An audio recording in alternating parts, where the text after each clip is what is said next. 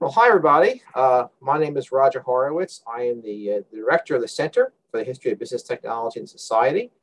And I'm here in another episode of the Hagley History Hangout, where we bring to you interviews with people who have made use of our collections and written interesting works that have come out of that, out of that effort.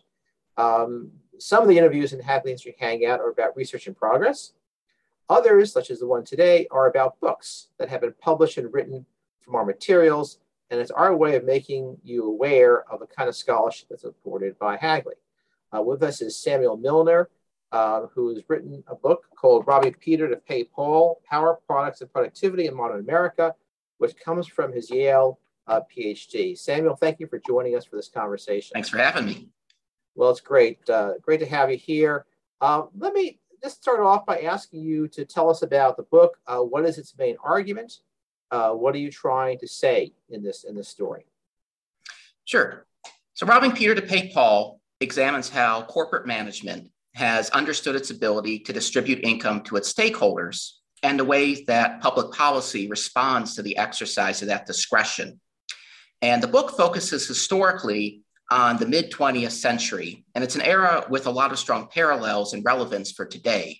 With inflation at its highest in 40 years, we hear a lot about the role of management and its responsibilities in the economy. We see from the White House charges that the meat industry or the gasoline industry are raising prices irresponsibly. We see some of the highest labor unrest in a generation to claim a larger share of the pie. And this is all against the backdrop, even before the recent inflation began, about whether corporate management should operate for the shareholders, or as the Business Roundtable suggested in 2019, whether it should strive for an economy that works for all Americans, consumers, workers, the environment, and also investors. And when we just go ahead, Samuel. Oh, sure. And when we discuss these modern trends, we often look back to the mid-20th century. It's an era in which historians have argued that management was not just focused on shareholders, who were generally dispersed retail investors, not sophisticated institutional investors today, but management had to square off against big business, big labor, and big government in the form of regulation. And because of this, historians have argued that management felt so constrained in the workplace, it had to try and undermine that New Deal order through political activism or social outreach. And in my book, I challenge that view. I argue that management historically had a lot of autonomy from its stakeholders because it controlled the pricing function. Pricing was a safety valve. If the demands of labor against profits were too great or regulatory costs were too great, management could raise prices and thereby paper over that conflict over distribution of income by protecting profits and long-run capital. Of course, management understands you raise prices too much, that's going to be self-defeating in the long run. And so what the book does is it explores how management in this mid-century tried to balance these goals without having to resort to higher prices, which economists and policymakers at the time associated with inflation. Much the way we hear much discourse today. Let me go back. Sure. The word stakeholders is bandied about freely these days, and you explore that a lot in your book. Tell me what your conception of the stakeholders are. Not today, but back to, we're talking about the 50s and the 60s, which is sort of the operative core of your book. Who are the stakeholders that management is engaging with? And what is the relative power over management? Sure. Right. When we talk about stakeholders, we usually mean people who are affected by corporate decisions, right? So maybe the most influential theory of the stakeholders in the period I look at is that of Lemuel Boulware, who's the important General Electric executive. And he has the idea that the corporation serves what he calls contributor claimants. And management is hired and works for the share owners, but there's other contributor claimants to the corporation. There are suppliers who sell products. There are consumers who buy products. There are workers who contribute their labor for a wage and benefits. There are communities who rely on facilities and investment by companies. And even, he might say, the government, which relies on corporate taxes. And all of these stakeholders are impacted by what businesses do. Today, we might add the environment or some other type of ESG goals as well as part of a stakeholder vision. And when we talk about stakeholders, a stakeholder government, what we mean is this idea that management should either balance its responsibilities to shareholders with these other corporate goals, or the shareholder should just be one among many different groups that enter into the calculus about how do we pay out what we've taken in? How do we, do we cut dividends in order to invest in the environment, perhaps? Do we raise wages and cut share buybacks, right? These are the types of ideas we might say are promoting stakeholders. You could say they're also, in the long run, they're just going to benefit shareholders too. That's the conventional view we take. But this would be a little more institutionalized. We are actually saying, we need to reward our workers. We need to reward our consumers, and not just we are working for the benefit of our investors. Now, you contrast this with a contemporary view, the focus on shareholders. Mm-hmm. But going back to the 50s and 60s, let's contextualize this for the audience watching. How powerful were the investors, the owners of the capital in the firm, over management at that time? And contrast that with today. Sure. So in the 1950s, 1960s, investors are pretty powerless compared to today. And the idea is the investors back then tend to be retail, small-scale holders. They're dispersed. They're not able to coordinate well. And as long as the companies are doing well, and for most of this period, it's a pretty strong economy in the 1950s, 1960s. And as long as there's no major mismanagement or criminal dealings, investors are going to be happy with corporate progress, right? Today, it's very different. Today, we see institutional investors who exercise a very large authority over the board of directors. And then that board of directors then, selects management. Back in the 1950s and 1960s, the board of directors, who are, the Hagley, right, Delaware corporate law, these are the individuals responsible legally for overseeing the company. The board of directors in the 1950s, 60s are either pretty passive or they're dominated by managerial insiders. So it's not uncommon when I talk about management in this period, I mean, the CEO of the corporation, the chief financial officer, maybe some important vice presidents, they are the ones who are calling the shots. We don't see the shareholder representatives taking place unless it happens to be the case that the CEO is also the chairman of the board, which is not uncommon in that period. Today, there's a much more focus on independent directors, independent from the corporation itself, that gives shareholders a much stronger say of oversight and authority over what management does. Well, I asked you to develop this, Samuel, because I think it's worth emphasizing that one element of your book is a different nature of corporate governance at the time, not formal in the sense of the rules are different, but practical in terms of the autonomy of management. And this is important when in terms of the power of management to determine issues of prices. They have a lot more autonomy, it seems, then than you're saying they have now to make those kinds of decisions. Is that correct?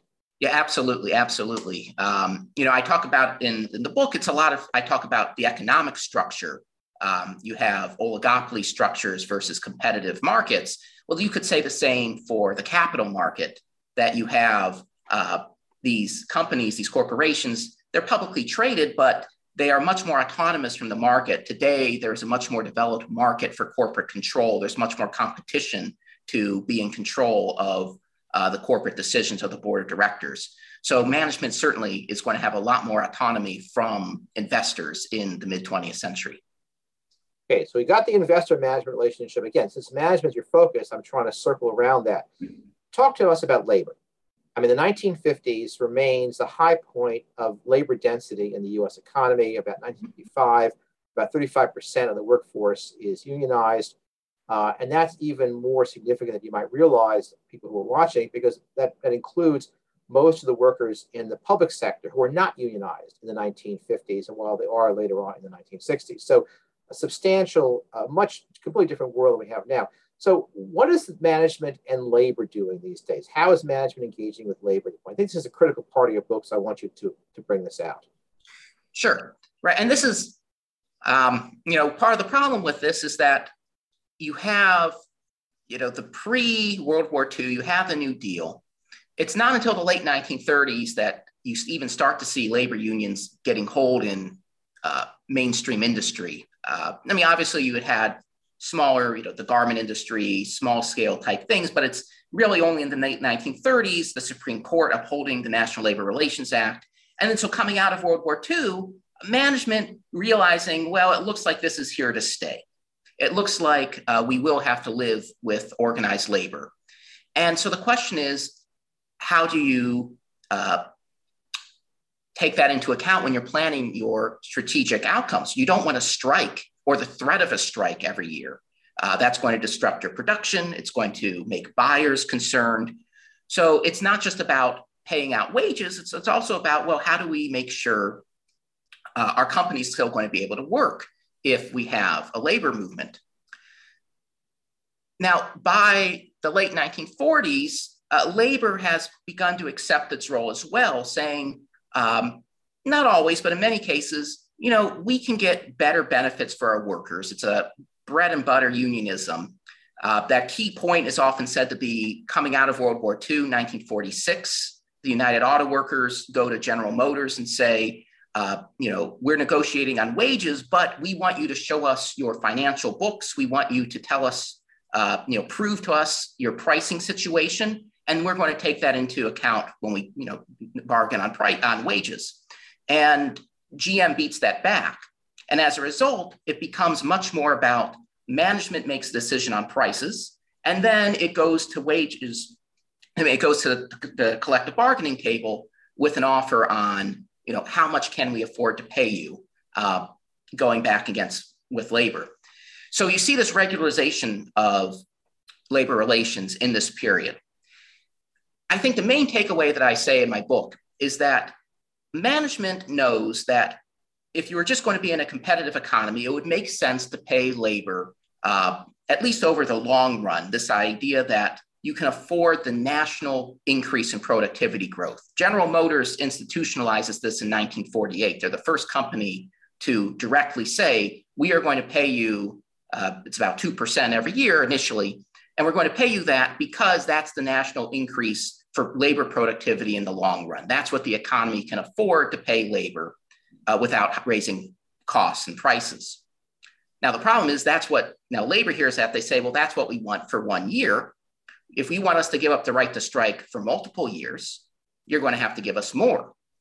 And, if you're a labor union, you say, and, benefits, pension plans, healthcare, it's not necessarily fair to count those the same way you count money, right? There's some type of corporate maybe obligation. And at the very least, these are going to be paid out in the future. They're not being paid to us today, even if you are setting that money aside.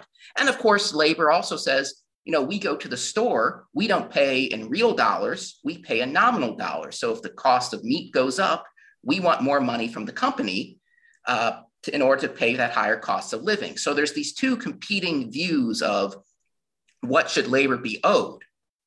And that drives a lot of the book is how you can reconcile these two. Do you need some type of change in the economic structure? Do you need some type of government constraint? Or can you really work with labor and reach some type of deal about how you keep the company competitive without having labor pay in terms of inflation? Well, people have worked over that terrain a lot, and being here at Hagley, because of the collections we have about business trade associations, I've talked to a lot of them, and this is sort of interesting wrangle there.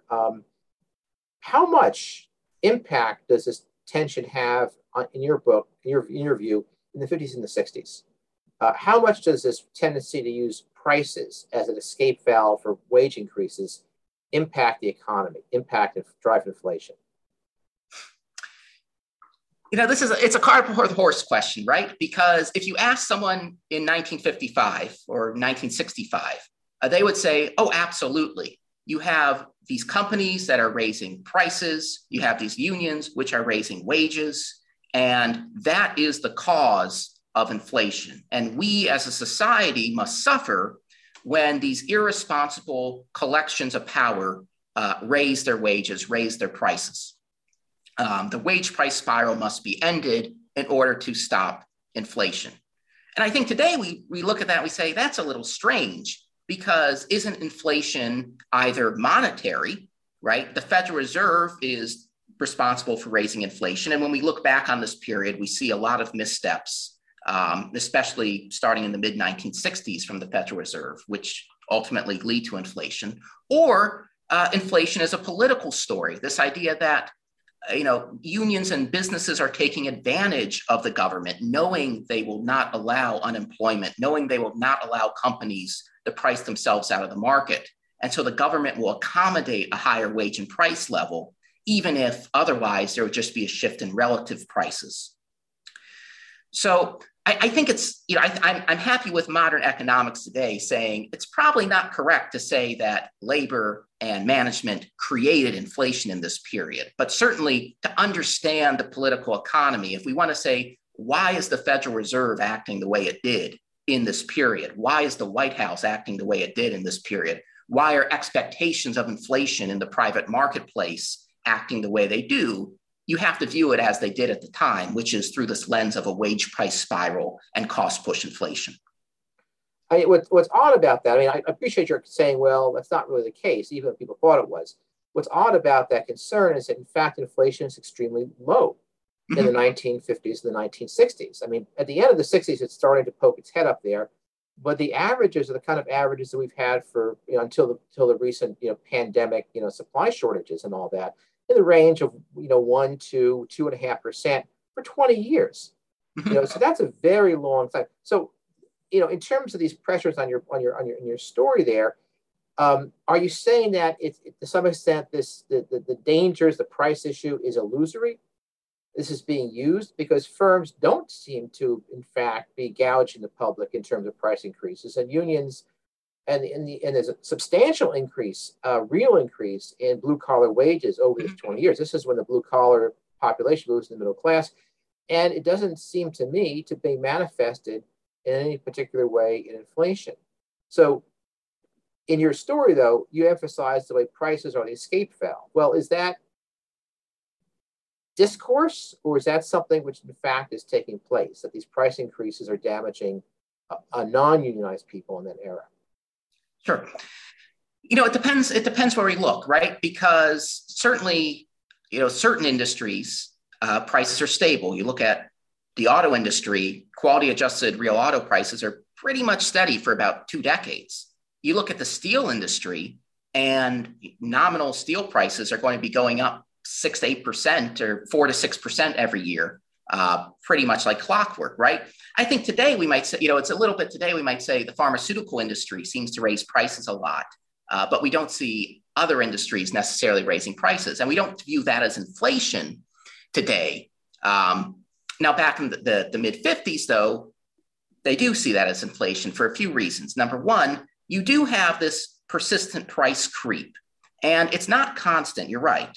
But it does come and go at certain moments. And there's especially this moment in the mid to late 1950s, where the economy is kind of going into recession and prices still keep to be going up. And this seems to be, and you read a lot of these explanations in the late 1950s, and it's the idea that, well, there is a type of creeping inflation. It's not a hyperinflation yet, but it's this result of an excess of unit labor costs. So, depending on who starts the fire, right? Labor raises wages ahead of productivity. The company's unit labor costs will go up. The company passes that on. And, that's the price creep. It's slow, it's steady. The fear is it will spiral, and it will snowball if people begin to think this is going to be the case. There's also this idea as well that even if some industries, automotive, for instance, are productive enough to afford those higher costs without raising prices, a less productive industry like steel will have to take that into account. And then steel, of course, raising its own prices is going to impact a large swath of the economy after that. So inflation's small, but it's viewed as a very big problem, even when it's this slow creeping inflation. Of course, by the time we get up to the mid to late 1960s, when we actually do begin to see inflation going up, it becomes a much more pertinent issue, certainly in terms of what the government's going to do about it. Well, I mean, I ask you this, not so much to push you on it, but to relate this to another vein of scholarship, which is the emergence of sort of clear conservatism among the business community, which is a proceeding parallel to your story. It's not part of your story, but obviously you're aware of this literature. Kim Phillips Fine and a number of other people at Waterhouse. And what you're suggesting is that much of this concern about prices was discourse. In other words, there were arguments made about it that were in excess of the actual impact on the economy. And that connects with the rise of conservative movements. Bulwer is part of that effort there, who want to argue against the influence of labor in the economy. They resent, as you referred to, they resent the power of labor, they resent the contracts and all that. And so to what extent is this issue of inflation being used in a functional way by critics of labor in excess of its impact on the actual economy? One of the reasons I wrote this book is I think that we view management in this period so heavily as this conservative business movement. And we lose sight of the fact that, look, they're not paying, they don't pay the bills by giving speaking engagements to the John Birch Society. They get paid by making sure the company's doing well. Well, theoretically, right? Low shareholder oversight, so they get paid regardless. But I think this is very important because when you look at the actual how collective bargaining happens and the lead up to collective bargaining. So one thing I talk about a lot in the book is businesses working with economists in the 1950s to try and figure out what is productivity? How do we measure productivity? Should we use total factor productivity? Should we use labor productivity? It's actually very interesting. Total factor productivity, which is the measure where you basically take in all the quantifiable inputs into the economy and you see how much output you get for that. So it takes into account labor and capital. There's a lot that's developed in the mid 1950s by John Kendrick, the economist, and he's actually working very closely with management. And you could say, well, that's a conservative story. That's a story about the business community trying to push back against post-war economics. But I think it's a much more practical story. I think it's a story that management says we're going into bargaining. We need to have statistics to show to labor at the bargaining table to buttress our arguments. We need to know too, for our own corporate planning, we need to be able to measure this. We need to know what our costs are. We need to know what our productivity is.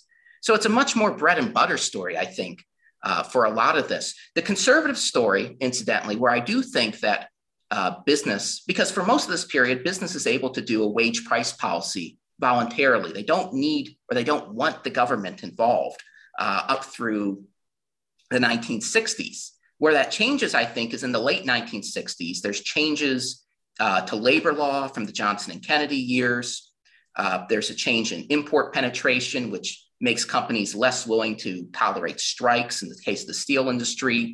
There's a new worker militancy, especially in the case of General Motors.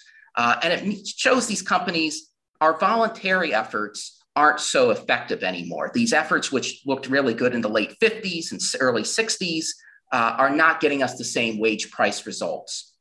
And so businesses then turn to the Nixon administration actually wanting wage and price control, saying, could you replicate what we have been trying to do voluntarily all these years? They very quickly realized that even the Nixon administration is going to be somewhat more favorable on wages than it will be towards profits and prices, at least what management expected. But I think if there is going to be a political story, I date it much later, I think, than many other historians who view business as social actors and not as business economic actors. Well, you bring us to the 60s and the 70s. So let me ask you a couple of other issues that to consider. A lot of stress is placed in literature on a couple of key exogenous shocks to the system. Mm-hmm. Vietnam War, oil boycott. balance those shocks to the system with your story of the wage of essentially the wage price balance getting unhinged and prices moving at a level that becomes unsustainable for the firms and for the public. Sure. Right. So what we have by that point is I think it's becoming very clear to management that all these, right, for the 40s and the 50s and the 60s, management saying we need to keep wages in line with productivity so we can stabilize prices. By this point, once you start to get these shocks, management's starting to realize, you cannot say private market power is the cause of inflation. And that goes for labor as well as management. I think they're beginning to realize, there's been no increase in labor density over this period. And just like there hasn't been much for management. So we don't see, the best thing the government can do now is put its own fiscal monetary house in order, right? And certainly the expansion of government spending in the Johnson years, one of these main drivers. And we see management saying, as long as the government is going to keep fueling inflation this way, our efforts to try and balance wages and prices and productivity, they're not going to work because there's always going to be a cost of living on top of that. Someone's going to have to raise prices to adjust. We don't want to have to absorb that into our profits. We would like labor to share some of that burden. That's what they hope wage controls in the 1970s will do. They don't do it very effectively. And so management says, if you cannot get your own house in order, let us be free to balance things as we would like. So I think that's the main influence there, is this recognition that we're starting to get to the modern day concern where, what is inflation? Inflation is a monetary phenomenon. It is the result of political pressures. It is the result of Federal Reserve policy in response to these shocks. So it sounds to me like you're sympathetic to the argument that it's the reliance on deficit financing when the Vietnam War hits that generates this monetary inflation.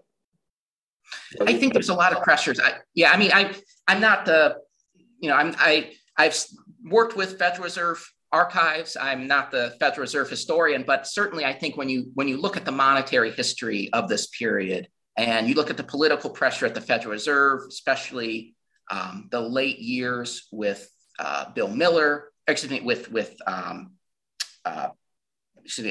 William Martin in the late 1960s, and then Arthur Burns, and then of course Bill Miller, you do see a number of missteps, which today monetary historians will go back and say, this is what's driving the inflation. You were trying to blame it, and one reason we couldn't solve the inflation was because it took so long to realize firms and unions were not driving that inflation. Right. So that was clouding their vision. Well, that's a good clarification. In other words, you're not blaming labor. No. We're trying to get more wages. In a way, what you have is an equilibrium, that is upset in the late 60s, 70s. Another factor, another exogenous shock in that factor, you mentioned imports that are going on there. That literature, Judith Stein talks about this a lot, about the steel industry. I'm sure you're familiar with Stein's arguments and all that. In the auto industry, of course, you have the Japanese firms, Volkswagen coming in there. Of course, textiles, you have that. Mm-hmm. To what extent is this the firm's own doing? That's my questions there. In other words, the imports there, you have all sorts of controversies over tariffs, which of course would raise prices. Is this something that's exogenous to the firms, or is this something that the firms are partly responsible for letting happen? Or is it the government, as Judith Stein argues, it's the government?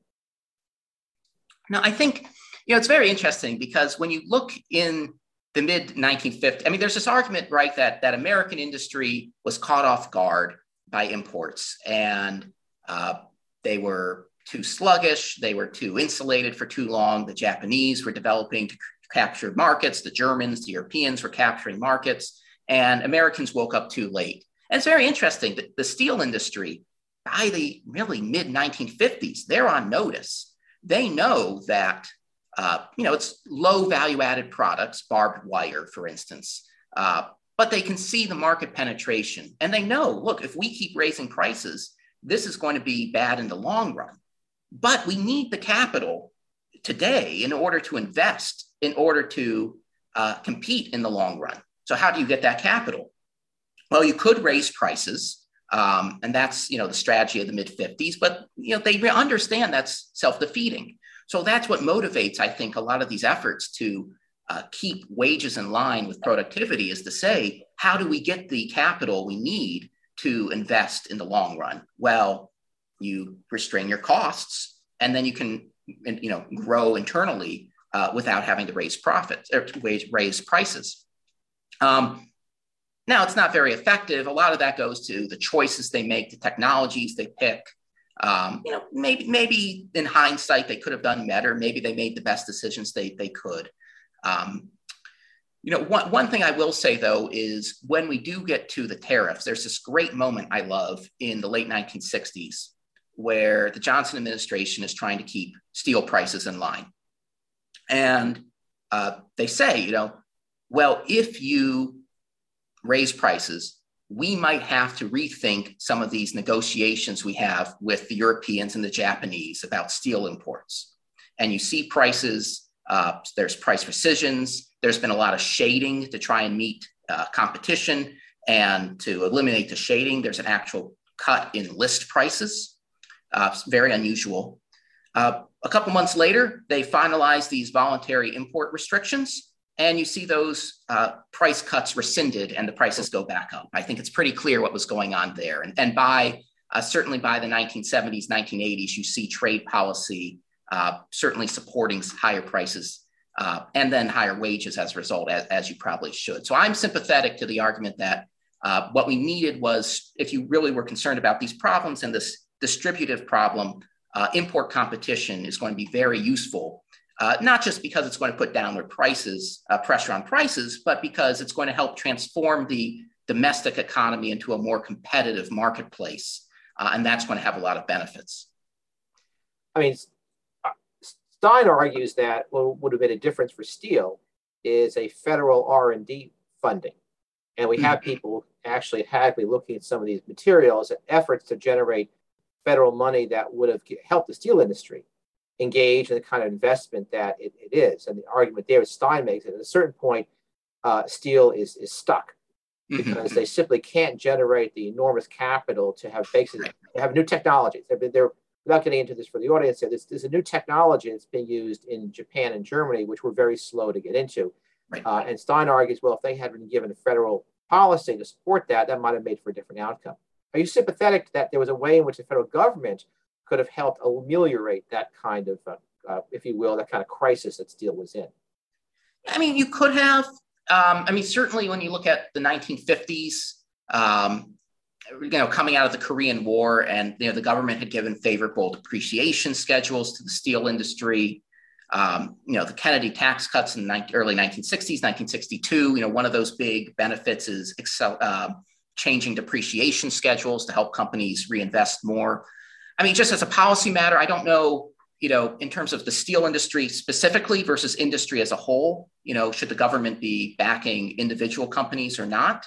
That's I'm going to put that aside for now. But I do think, what I always find very interesting, of course, is that you have this major shakeout of the steel industry in the 1980s, 1990s under the pressure of competition and, the Reagan recessions and all these economic pressures.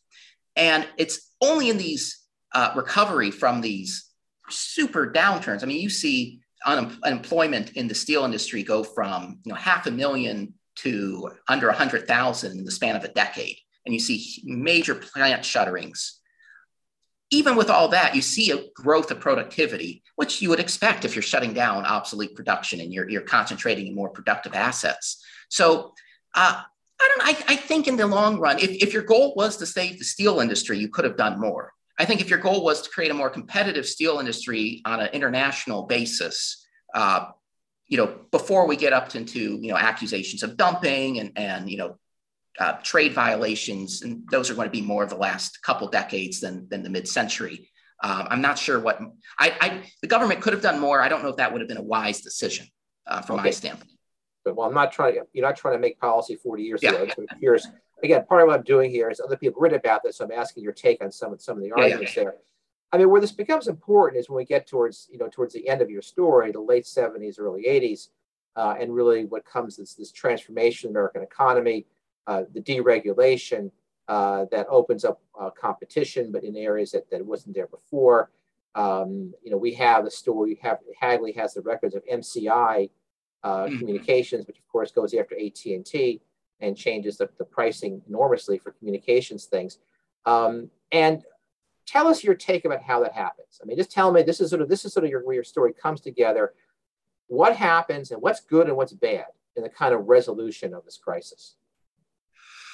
Sure, right. So we have, I think the normal story is, Ronald Reagan comes in. Ronald Reagan deregulates.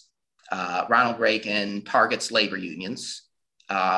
You get a change in labor law, which shifts the pendulum back in management's favor to a degree it hadn't been since at least the 1950s, if ever, in the modern era.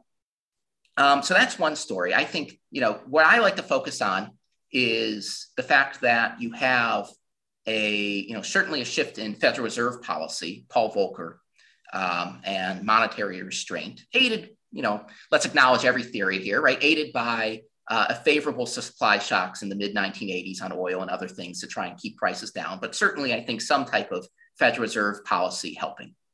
I think what I really see as the main benefit, though, is I do see the structural change in the marketplace in the 1980s that, a lot of what the book's about is trying to control the outcomes, accepting the structure as a given and how to manipulate these outcomes, right? Saying we have big business, we have big labor. How do you force them to act responsibly? Well, now in the 1980s, big labor can change. It's possible to think, well, maybe you can have industry without labor, organized labor. What you're going to replace it with is another story. In my book, I talk a lot about the Japanese style human resources that we see with, Japanese companies coming to America and Nucor and some other nimble competitors. But I think that's the operative word, competitors. I think that's what I like to focus on is that you don't see these oligopolies anymore. Toyota comes in and starts to undercut the pricing strategies of the big three automakers. You have in the steel industry, you have Nucor and the mini mills with new production methods that are undercutting, the old integrated steel industry. And certainly you have foreign competition. You see this in a lot of different industries. And I think, to me, that's the major part of the story, is that it's just a different economy we have now. The regulatory story is part of that, certainly, especially in some industries, right? Utilities, transportation. So I think, to me, it's a structural change. Thanks. Well, before we go, I want you to talk to me a little bit about the collections you found here at Hagley that were useful to you. Tell us what was great about, tell me what was useful about the material you have. I don't want to judge it that way.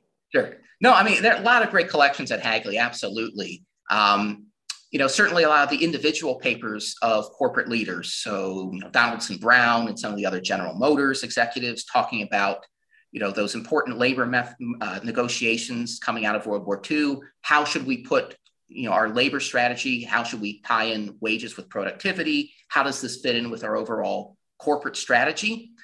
You're not just looking at the board minutes, you're looking at how the board members are talking to one another, board members, internal management here. And then there's also, some other great collections, obviously a lot of DuPont collections, DuPont executives. And, I don't necessarily talk about DuPont as one of my case studies, the way I do steel and autos in the book, but I think DuPont is very useful because you see the diffusion of these ideas throughout the business community. You get these great letters back and forth. Hey, remember when we were at the country club the other week playing golf and you mentioned your people had a handle on this productivity idea? Can I send my guys over to watch this presentation you mentioned? And you just track and you see how many companies come to DuPont to watch this slide presentation on productivity. And the Hagley has a copy of the script or a summary of the script. So I was able to read that. And it's just, you see, US Steel, Ford, National Association of Manufacturers, all these groups coming to watch this presentation at DuPont, talking about these ideas. And you realize, we'd often talk about the National Association of Manufacturers, Chamber of Commerce. Obviously, those records at the Hagley, very useful as well. I really like these papers just to see a little less, formalized, but still important networks of ideas going between these business leaders. not necessarily as political or conservative ideas, but really just, how can I make my business better? Yeah, I mean, one of the best parts to me of the NAM papers are the conferences, mm-hmm. where you may not know what people were talking about between each other, in between sessions, but they have listed people who attend those sessions. Exactly. So then you can track the dissemination of ideas, and how people apply those ideas, of course, may vary, but that's where the exposure of ideas comes from.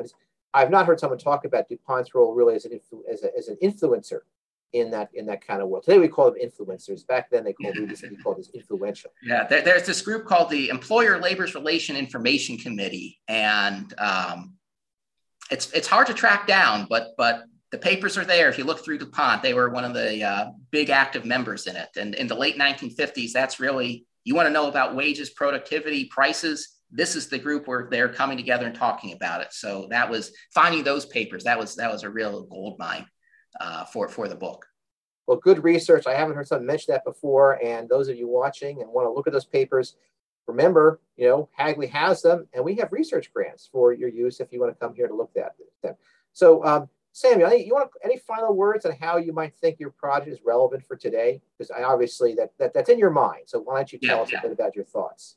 No, I think today, that, the lesson is, we were so concerned for so many decades about the wage and price spiral, about corporate market power.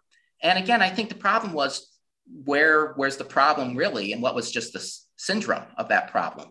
So today, when you hear, again, is there a concern about market power coming from the White House? Well, you have to stop and say, well, in the 1960s and 1970s, this focus on businesses driving inflation, this focus on labor driving inflation, diverted us from what was necessary to stop inflation. And it's only when we abandon that view, it's only when we realize, monetary expansion, fiscal expansion are creating the incentives for wages and prices to increase, not the other way around.